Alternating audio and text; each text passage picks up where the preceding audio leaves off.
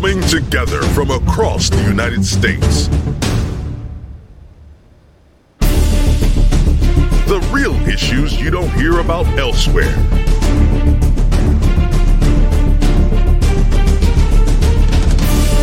Focusing on what matters to you and your neighbors.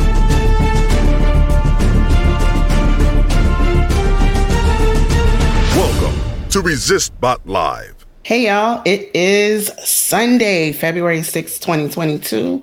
I'm your moderator, Melanie Dion, and this is ResistBot Live. Thank you for joining us. We had a little break last week after our amazing conversation with Rashida and Christina about redistricting. We hope that you were able to catch the rebroadcast.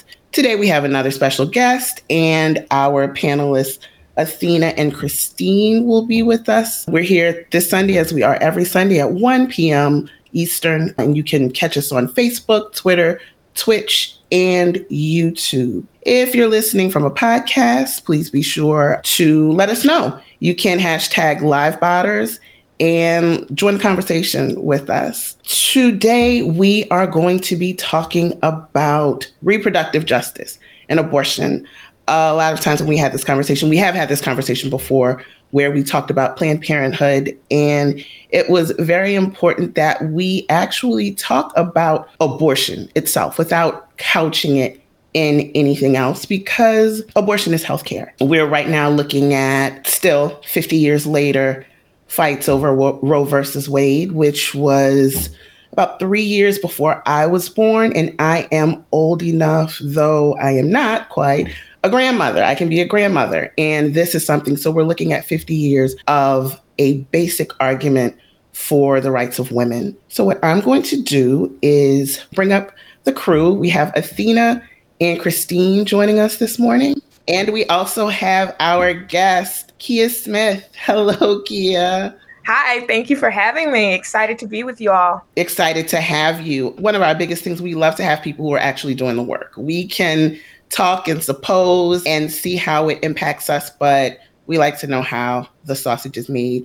So I'm going to catch up with Athena first. Hello, Athena. How's it going, Mel? Good to see you. Going great. Good to see you too, always. Thank you again, as always, for being on the comments. Yeah, happy to be here. Everybody chime in the chat with any thoughts, questions, concerns. I'll relay it to the larger panel. But yeah, just stay engaged, and we hope it's going to be I know it's going to be a pretty fruitful conversation, just hearing what Kia has to say and the rest of our team about how important this issue is and what we can do about it. Because the thing is, we keep having this conversation, and it seems like we're still having the ABCs of it, because we're just caught in this holding pattern over and over again. So I'm excited about the conversation too. Christine, welcome. Hi, everyone. Gosh, this topic, I'm really looking forward to your insights, Kia. It brings me back to my college years, right? Young student in Boston, 3,000 miles away from Los Angeles. And Planned Parenthood really played an ongoing role in just my 4 years there in terms of reproductive health, in terms of birth control pills, right? I'd go down the street every, month when I needed that. And I do remember memories of young women, for whatever reason, they were there just like me, also feeling that was, and especially in a college town like Boston, where many of us are, far from home, there was that safe space, even 25 years ago. And so for me as a mom now, over the years, you don't have to tell me twice where to show up to support something that has been part of why I am here today, the ability to be able to choose, the ability to have this support network, knowing that there are women out there and men who are, being a stand for us, even when we're young and we don't know what we're doing half the time, right? And so that just takes me back to those years, and I'm just really glad to be here. Thank you. And isn't that like part of what we're doing, making sure that the people behind us are able to have those same rights? Because I'm 45. I have way more childbearing years behind me than I do ahead of me. So these laws are not necessarily going to have a big impact on me and how I navigate life, but they will for my daughter. They will for any grandchildren I may have. And that's a part of it that's important for me, which is why I appreciate people like Kia. Hi, Kia. So let's get into it. Can you talk to us first about what you do and what your role is in this fight for reproductive justice? Sure. My name is Kia Smith. By day, I'm a digital director and acting VP of comms and digital for a national advocacy organization where we do a lot of organizing around progressive issues. And by night, I'm a procrastinating writer and content creator who sits at the intersection of theology, culture, and justice. So I like to find conversations like the reproductive justice and talk about the theology behind it and why it's important for us to respect the dignity of people who are having abortions and their own ability to decide their health care for themselves. And then to connect that with culture and how it shows up in our day-to-day life and talk about it also from a justice standpoint. So I do a lot of writing, speaking, and creating events that help shape the narrative and shift the culture to make sure that all marginalized people have access to the care and supports they need, not just to survive, but to thrive in our communities and society. That's one of the things that struck me about you. It was when there are people who do reproductive justice work who are in the theology community. That is often where we as women face the biggest pushback. So what moved you to join the two, to see this need and join the two and make that part of your work? Because religion and theology has been used to restrict what women do with their body and to dominate women from a sexist and patriarchal lens. But in reality, that's not who I know God to be. And that's not how God has ever showed up in my life. I know God to be a God of like love and liberation. And that does not come with controlling women's bodies. It does not come with making paternalistic decisions over other people. It does not come with building a culture and society that truly does not support life through its structures and systems, like our ability to survive and thrive, but wants to force us to give birth into this world without addressing the other structures that we need to live and live well. I appreciate that, because when we look at the pushback against abortion, a lot of that, we're not usually dealing with the people who are going to feel the brunt of it aren't necessarily people with money or people with access. We're often dealing with economically disadvantaged or otherwise marginalized people. You're in Georgia, which, hey, it just flipped blue. Okay. And you were one of the people who did a lot of work to make that possible. So thank you, because we're able to have conversations like this, because there are, for the purpose of advocating for the people who need it. I think with many of us, especially when we're either women or Black or other POC, we can look at things from a partisan level, but we still have to look at how this is affecting us. So it's not necessarily, it goes beyond just, hey, it's blue, but this is who is giving us the service, who is reaching the people, who are giving people the services that we need. So what stumbling blocks did you come against, or do you come against in your work in a state like that is still kind of, we can say blue, it's still probably mostly purple, maybe a lightish purple. So what does that work look like in an environment like that for you?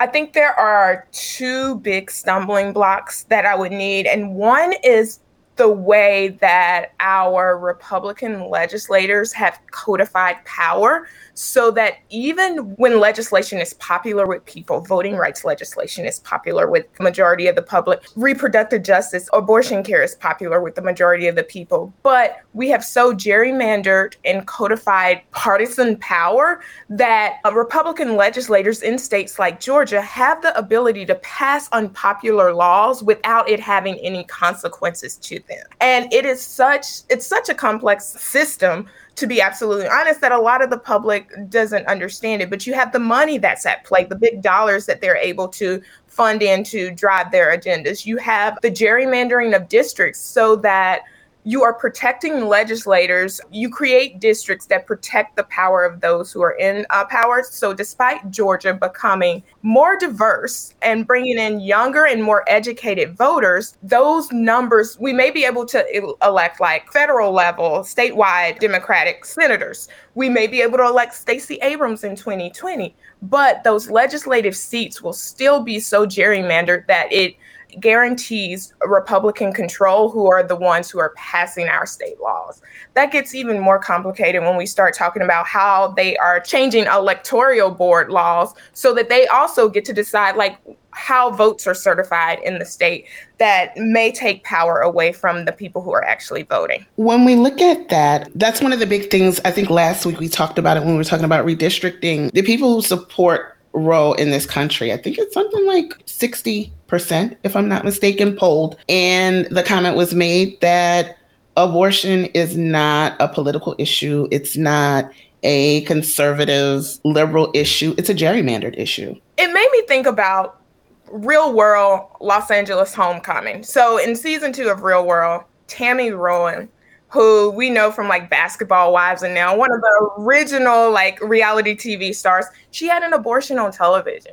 And as it was broadcast in 1993, it seemed like very isolating. You saw this young Black girl who was going through an abortion. She went through all the emotions that always come up. But as she comes back almost 20 years later to talk about it, what you realize is every woman in that house had also had an abortion before Tammy. So it's something that we all encounter. We all have these abortion stories, or we're connected to people who have abortion stories across the political spectrum, across like lived experience. It's something that affects us all. So to treat it as something that a majority of people don't understand or connect to or haven't had personal experiences with, it's a way to increase that isolation and shame instead of opening up the conversation and having a real conversation about healthcare, because that's what the decision is about. When we look at the big boy, I'll call it SB 8, the so-called heartbeat bill in Texas, when it addresses the heartbeat of the fetus, there's nothing that addresses how Black infants are twice as likely to not see their first birthday in Texas. It doesn't address how the mortality rate for Black women, I think it's 17.9 for white women per 100,000 births in Texas. It's 44. So it's more than twice for Black women. So when you start looking at these restrictions and the lack of care that comes around it, it comes back to it being an attack against disadvantaged people. And how that can be segmented. I mean, I'm a 45-year-old woman with health insurance. Even with these restrictions, if I needed an abortion, I more or less have the resources to figure out how to get where I need to get one. Someone else, a 25-year-old who's just out of college, may not have that. So we're looking at an attack against just another way to penalize people for being poor and disadvantaged. Absolutely. And even when you look at what it takes to care for a kid. So let's say for some reason people have these kids. We don't provide paid leave. We have no federal paid leave policies for parents who give birth. We don't provide childcare. Our childcare costs are unaffordable. So what you're doing is you are creating a system and structure where you're forcing people to give birth to kids, and you're not providing them with the structures or supports to care for those kids well, not from infancy throughout college. If we are truly going to be about life and ensuring that we are able to thrive, we have to build systems to support that and not try to control women's reproductive choices. That is a backwards way of thinking about it. And it tells me that you really don't care about life or babies. You care about the control of women and their bodies. I think all of us, we're mostly in the same age group, more or less. I think we're all very close in age. So I like to ask everyone, from your personal experience in just having been a woman all your life, do you feel that the conversation has deteriorated? Because for me, I remember when Tammy, that episode and how it felt like things were progressing forward. It does not seem that way to me now. It seems like we're kind of just in this holding pattern. I feel like we've been having the same conversation for 50 years. I feel like we have to.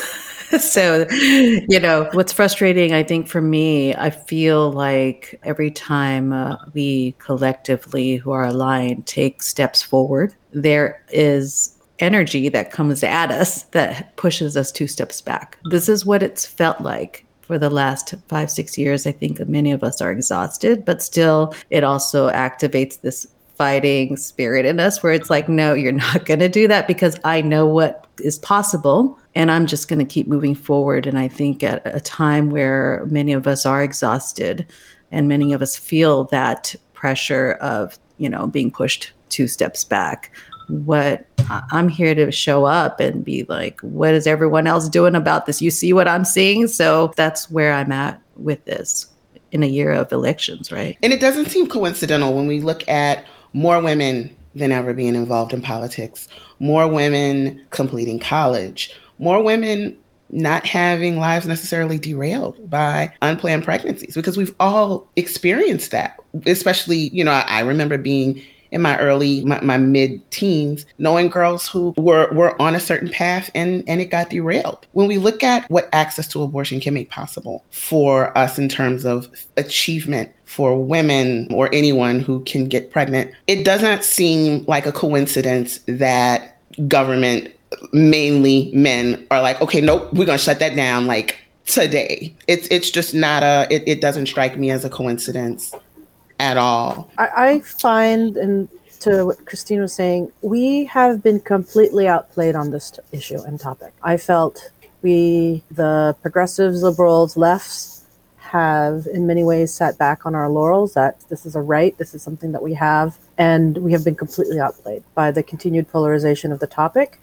I loved, Kia, what you had to say, this idea of culture, theology, justice intersection. If the Democrats would take half as much energy as the Republicans have when it comes to calling out the fact that this is a healthcare issue, it's a larger issue to what you were talking about, Mel, this idea of, so when the baby is born, what safeguards are in place to ensure that they have an education, that they have healthcare, that the mother is supported, that there are social constructs that would facilitate their success in society. That conversation is a very important conversation that needs to be had.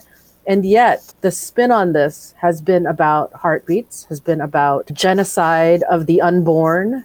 And it's like, there's nothing on the other side. As much as sorry, not to discredit the amazing work that has been done by fantastic activists and people doing that, but it is completely drowned out and has been polarized to affect that. This, I feel in many cases, an Achilles heel in the Democratic Party. Once we achieve something, once we attain something, the foot is let off the gas pedal. And the overwhelming swing of that pendulum the other way completely derails, I feel, some of the progress that's been made in the last 50 years. Because yes, 50 years after Roe v. Wade, you would think this country would have universal health care or some sort of metric in place that the rate of women dying after childbirth is the worst in the developed world, I should say. So how we have gotten here is easily another episode in and of itself.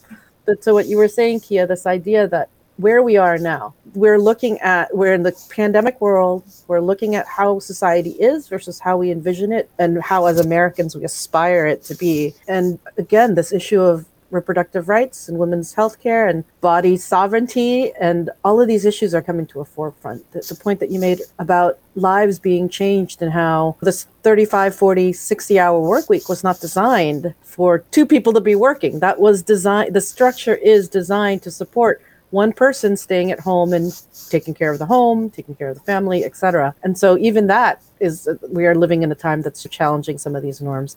And again, in a point where you would think we could make some headway on this particular one issue from 50 years ago, it's getting lost in that shuffle and it's frustrating. And I think that's the point. If we're constantly relitigating A and B, we can't address C. So we can't address, as there have been a million conversations about inadequacies that Black and brown women face in healthcare, just across the board. I'm talking about just going to the regular doctor. I am loath to believe that is not taking place in abortion clinics, but we can't address that because we're just trying to keep the building open. It keeps you off your guard when you're constantly having to deal with the basics. And it's very clearly by design. I mean, we saw all those movies in the 80s where, there's the little guy who takes on the big guy and their attorneys just throw paperwork at him and they're overwhelmed. And that's literally what's happening to us. No one calls out the disconnect. I believe it was, I can't remember if it was Cassidy or Kennedy. I just remember the vowel, the consonant sound, and it was a jerk I can't stand. But he said that he believes that people should be responsible for taking care of their own children, but is also adamantly against abortion. Those two continents don't meet. That doesn't work at all. We have to figure out what we want. We see these restrictions, but we don't see corresponding bills that are providing programs for these kids if they're born in low-income families. We see these restrictions, but we don't see anything that provides postpartum mental care for parents who were not ready or who had reservations about carrying the pregnancy to term. So there's a disconnect. What you said earlier, Athena, it's not taking anything away from the organizers. It isn't. But it is a drain on the organizers who have done all this work, and then the people we've elected don't do squat with it. It doesn't mean anything if we're doing all this work, but they're shaking hands with the folks that are standing in the way of our rights. What ends up happening, it's not that abortions won't happen anymore, they just won't be safe. So you're going to deal with a larger health crisis. And this is something that we say over and over, and we have to keep saying it. But more times than not, it's almost like shouting into the void, because none of this is new information, none of it. And it's a 50-year conversation. And some of that hypocrisy is absolutely playing out right now with this pandemic. Kids shouldn't wear masks in schools. It's not schools' right. Yet, how many of these senators and representatives' children are in school with masks and they're not challenging their own lives? The representative, whoever that might have been, Cassidy or Kennedy, that had said that statement, chances are that they've had childcare in their life. Somebody has come to their house and taken care of their child at some point. And yet here they are denying that right, or access really, to others, is where the rubber hits the road on a lot of issues like this. To deny, and back to Kia's point, if you're looking at this from the lens of Christianity, you want to do unto others as you would have them do unto you. Why would you deny others the right to things that you readily have? And that is at the heart of what we're trying to fight for here. It's really them leaning into their power and their privilege and their economic well-being to make choices that they are denying other people. Because you can get rid of abortion in Texas. You can pass this awful law that bans it at 6 weeks, the most restrictive abortion ban in the United States. But you still have access and the ability to fly out people to have abortions in other places. You still have the access to bring in childcare, to put your children in private schools, to make sure that they are receiving care. And you're doing this while denying Black, brown, marginalized, poor folks the ability to make choices about their bodies, and also to have communities and structures to raise their kids and raise their kids well. The access, when we start talking about this, the cruelty is the point, to keep people in their place, for lack of a better term. And this will always, whether it's money or healthcare, there will always be that pushback from people who don't want change, who benefit from things being the way they are. And they're going to do what they do. We're going to do what we do. So that means we have petitions. There are 3. There's one that is specific to the state of Minnesota, protect access to safe abortion. The call sign for that is P as in Paul, F as in Frank, V as in Victor, L as in Lion, T as in Thomas, V as in Victor. We have another, take federal action to prevent statewide abortion bans. That call sign is P as in Paul, A as in Apple, G as in girl, V as in Victor, Q as in Quincy, Y as in yo-yo. One of my, I hate to say favorites, considering the topic, but we have one of our users who does a letter a day, who does an open letter a day. And this is day 64 of the letter a day to end forced birth. And that call sign is P as in Paul, D as in David, X as in Xavier, A as in Apple, V as in Victor, L as in Lion. You can text 50409 and have any of these letters sent. One of them, as I said, the first one is specific to Minnesota, but we've got Jonathan doing a letter a day. So that is something we continue to get signers for those, which is just, every time I see a new one, I perk up a little bit, because this is the kind of work that we need. This is the type of work it takes, that tireless, continuous, I'm going to talk until you hear me, which I greatly appreciate. And one of the reasons why we're all here. So we're talking about what happens. Kia, what can we do when it's someone like me, someone like Athena, someone like Christine? What is it that we can do from where we are now? That is a great question. What I would suggest that all people do is to look at the organizers who are on the ground, who are working with these communities, who are going to be most harmed by these abortion bans. There are abortion funds that are prioritizing poor, Black, brown folks who need access to abortion and are making sure they're getting them. There are also organizations who are working on the legislative side of these things, who are challenging these in courts to make sure that we continue to have access to abortion in wherever we are in the United States. I think the other thing is we need to codify Roe through federal legislation. We do that when we are able to get rid of the filibuster. So we really need to push the Senate, the Democratic majority in the Senate, to do what is necessary to end the filibuster. The filibuster has most recently stood in the way of voting rights legislation, and it is the big hindrance that is stopping us from getting the material change that we need in our lives to live well.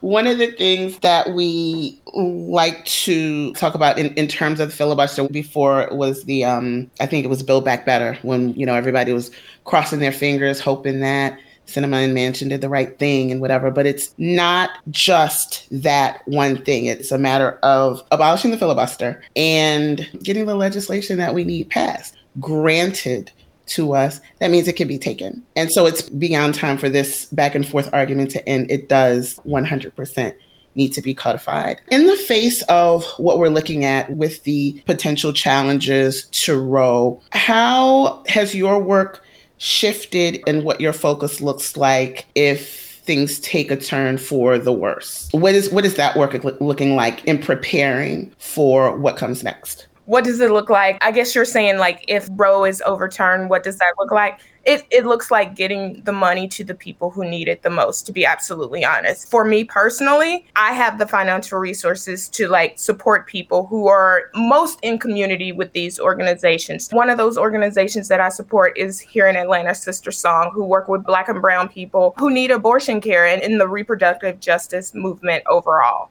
So to make sure that what I'm doing is I'm sitting in those webinars and I'm learning from them so I can take this information back into my communities. I'm also providing them with the financial resources that they need so that they can make sure that the individuals they're working with can get the care that they need. Also, faith group. There is a group in Ohio, I need to find the name, but they're working with faith leaders. I think it's important to remember, progressive Judaism comes to mind, but not all religion. It is not controversial in all religions to have abortions. Lots of progressive Jewish people see that as healthcare, and they acknowledge a woman's right and ability to do that. That shows up in lots of our religious traditions. The problem is the religious right has been so loud and dominating this conversation that these other voices aren't coming up. And that's the culture change part of that, right? We're in a culture war that we don't know is a culture war, I feel like oftentimes. So to tell the stories of these peoples, to tell the stories of these different traditions, to let people know that there's not one way that this should be done, but women, people who need access to abortions should be given the dignity and the ability to choose what is going to happen with their bodies. I greatly appreciate that. There are organizations all over. There's a great organization here in New Orleans, Women with a Vision, that supports particularly disadvantaged women, Black women in New Orleans. We're a predominantly Black city. I think we're something like 60 something percent. And so that is one of the amazing organizations that kind of focuses, but they're everywhere. They are literally everywhere. And we have to be willing to reach out and look and assist them. Athena, Christine, are there any organizations that you're familiar with? What have been your steps with your eyes on Roe? What have you taken away from this and how you're going to proceed should things take a turn for the worse? So for me, it's the levers of politics, right? We kind of play in the spaces that we're familiar with while supporting and Kia, I love that you've come on, because that whole intersection of theology and this issue has really opened another area that I want to learn more about. But in my world, I'm just looking at who are the candidates. And I also realize there aren't a lot of people like us to actually go and do that research, right? What they stand for, because you have politicians in these purple zones or states that will say one thing, but they hush hush are going to vote another way. We're seeing that now. And so I would love to see in this year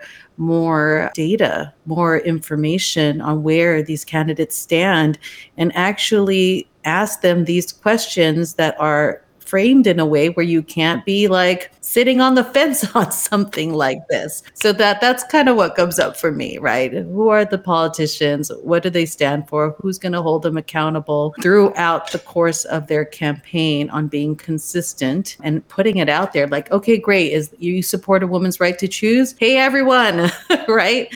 This candidate right here is saying that. Pay attention to what they say in other fundraising situations, private circles, maybe. We've seen that all, right? That's what comes to mind. I agree, especially that last comment. That's a great segue into what I have to say. Just this idea that it has to be private conversations. In many ways, we all know the people who want to have a better understanding of this. Everybody believes themselves to be good people. So it's a matter of appealing to that compassionate side and understanding some of the hypocrisy behind what we're asking when we're demanding some of these laws be put in place.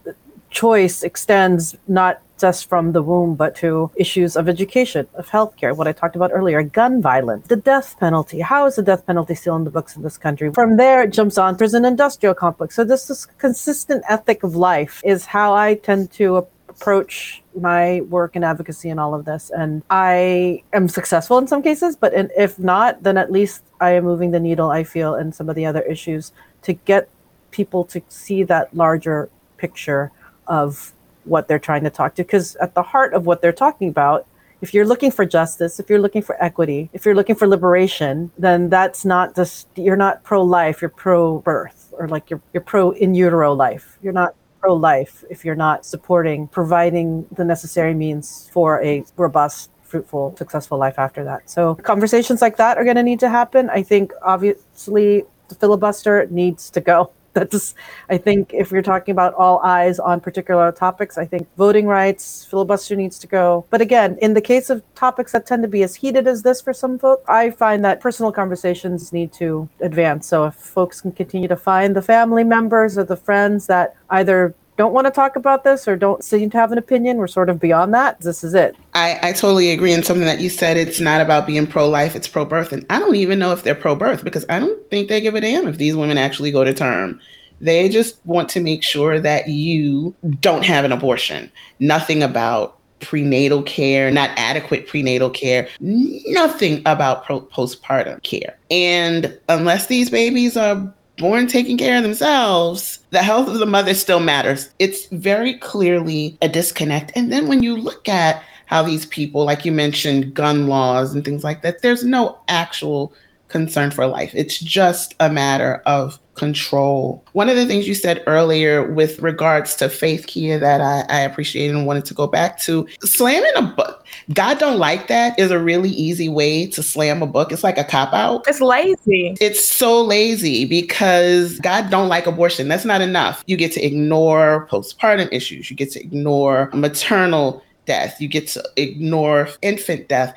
You get to ignore kids living in poverty. There are just these gaping holes, and you just use this blanket argument, fold your hands and turn your head. And it's just, it's not enough. It is absolutely not enough. There has to be an interrogation of faith when it comes down to this, and not just what someone tells you. I grew up in a very religious household, and I still consider myself someone with a good relationship with God. And I had to interrogate what that meant to me, what abortion as healthcare meant to me as someone who is a Christian, who actually, does that thing Christ said and kind of like thinks about other people. So there's got to be more than just parroting a scripture someone told you they read that one time. It's got to be more than that. This is not enough. And what's happening is we're stripping people of their dignity. We're attempting to strip people of their dignity and using God doesn't like that as an excuse. But what God does like is for us to be able to live and thrive and to live lives with dignity. That requires us to be valued, respected, and treated ethically. That requires us to have autonomy over our bodies and our decisions and how our life will be. And we can't keep having discussions about life without ensuring life has dignity. We have to prioritize dignity in these conversations so that people can be taken care of and not just here to exist for the sake of existing. Absolutely. I appreciate all of you. Thank you so much. Kia, thank you. Before we go, can you tell the folks where they can find you? Yes, so you can find me on all social media outlets at Kia Speaks. I also have a website, kiaspeaksalso.com. And you can go there and you can find some of my writings and connect with me and find out more about the work that I'm doing. Thank you. If you're not following Kia, I don't know what you're doing with your life, but you should. She's probably, I guess I've been following you. Maybe it's got to have been years. 8-10 years. Yeah. One of the best. So highly recommend. Christine, any parting thoughts before we go? No, you just open up a whole other episode, I feel, down the road, this whole intersection of education. As somebody who grew up 12 years in Catholic school, as you were talking, I was like, first they're going to do the CRT thing, and what next in terms of education when it comes to our children and health and our views on these issues of living with dignity. So thanks, Mel. Don't worry. The education episode is coming. They're burning books. We got to do it. It's 2022 and they're burning books. So that episode is definitely coming. Thank you so much, Christine and Athena. Lots to process and think about on this episode. So thanks everybody for that. Yeah, I think we're going to continue to need to see that at the core of what the common thread that a lot of these issues have is this continued oppression of the other. So this idea that critical race theory is somehow challenging or making people feel uncomfortable. Only people who are unaware of it or support it still in some weird way should feel uncomfortable about these kind of conversations. So shedding light on that. Just recently, again, Amir Locke, we still have the police killing people. We had a lot of, I think, zeitgeist going on. I think a lot of people had eyes on this concept of police brutality and the lack of accountability in law enforcement. And I feel names have been read, and yet we still haven't seen a lot go down in terms of actually addressing that across the country. So again, whether it's policing women's bodies or it's policing our own homes, we need to continue to shine the light on issues and circumstances that in the larger scheme of things affect all of us as Americans trying to make a better society for ourselves. Especially if we're going to talk about valuing life, right? This has been Resist Spot Live. I want to thank everyone for joining us. If you want to know how you can volunteer or donate, you can go to resist.bot. We're rolling out a lot of new features for our monthly donors. So I'm hoping that you join just resist.bot, even $5. $5 a month gets you a host of things. I would actually run out of time going through the list of things that you receive as a monthly contributor. But this is something where we're doing good work. We are making sure that we connect with legislators, with senators. When you write these letters, when you write to a letter, you are going to receive something back. It is received by a person. You are going to get a response. They have to respond to you. So I don't want anyone to feel like we're telling you to shoot this letter and then send it into the void. This is going to a person who is basically your employee. So I don't want any of us to forget that these people work for us. So make them earn their check. So if you want to know more, you can go to resist.bot. There's also a weekly blog. Susan, who's usually with us, there's a blog on ResistBot. We have one every week that corresponds with our podcast, our weekly podcast. So I highly recommend that you check out Susan's writing. She's amazing, and she always really does a deep dive into the topic to give you a greater understanding. You can subscribe to the podcast by going to resistbot.live. And wherever you find all your other podcasts, that's where you can find us. So you don't have to be chained to one particular podcast network if there's, one that you maybe want to avoid for reasons. So you can go to resistbot.live and find us. Thank you. Athena gave us a great segue onto what we're going to be talking about next week. We are going to get into what defunding the police actually means and why it's a good thing. So I hope that you join us next Sunday at 1 p.m. and I'll see you then. Thank you. ResistBot Live originally airs as a live stream every Sunday at 1 p.m. Eastern on Twitch, YouTube, Twitter, and Facebook, and is brought to you by the same folks behind the chatbot. If you haven't used ResistBot before, it's simple. iPhone users, go to resist.bot on the web and tap the iMessage button. Non-iPhone users, open your text messaging app and compose a new text message.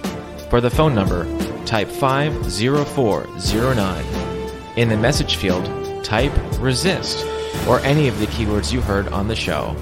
You can also direct message ResistBot on Twitter or the Telegram app. For a printable keyword guide and more resources, visit our website at resist.bot. Our website has a complete guide to creating robust public policy or voter turnout campaigns, and we're here to support your activism. Email support@resist.bot if you need help getting started. ResistBot is a non-profit social welfare organization built by volunteers and supported by your donations. You can donate on our website or email volunteer@resist.bot if you want to join our team. ResistBot Live is moderated by Melanie Dion. Our regular panel includes Athena Foulay, Christine Liu, Susan Stutz, and Dr. Joseph Kuhil.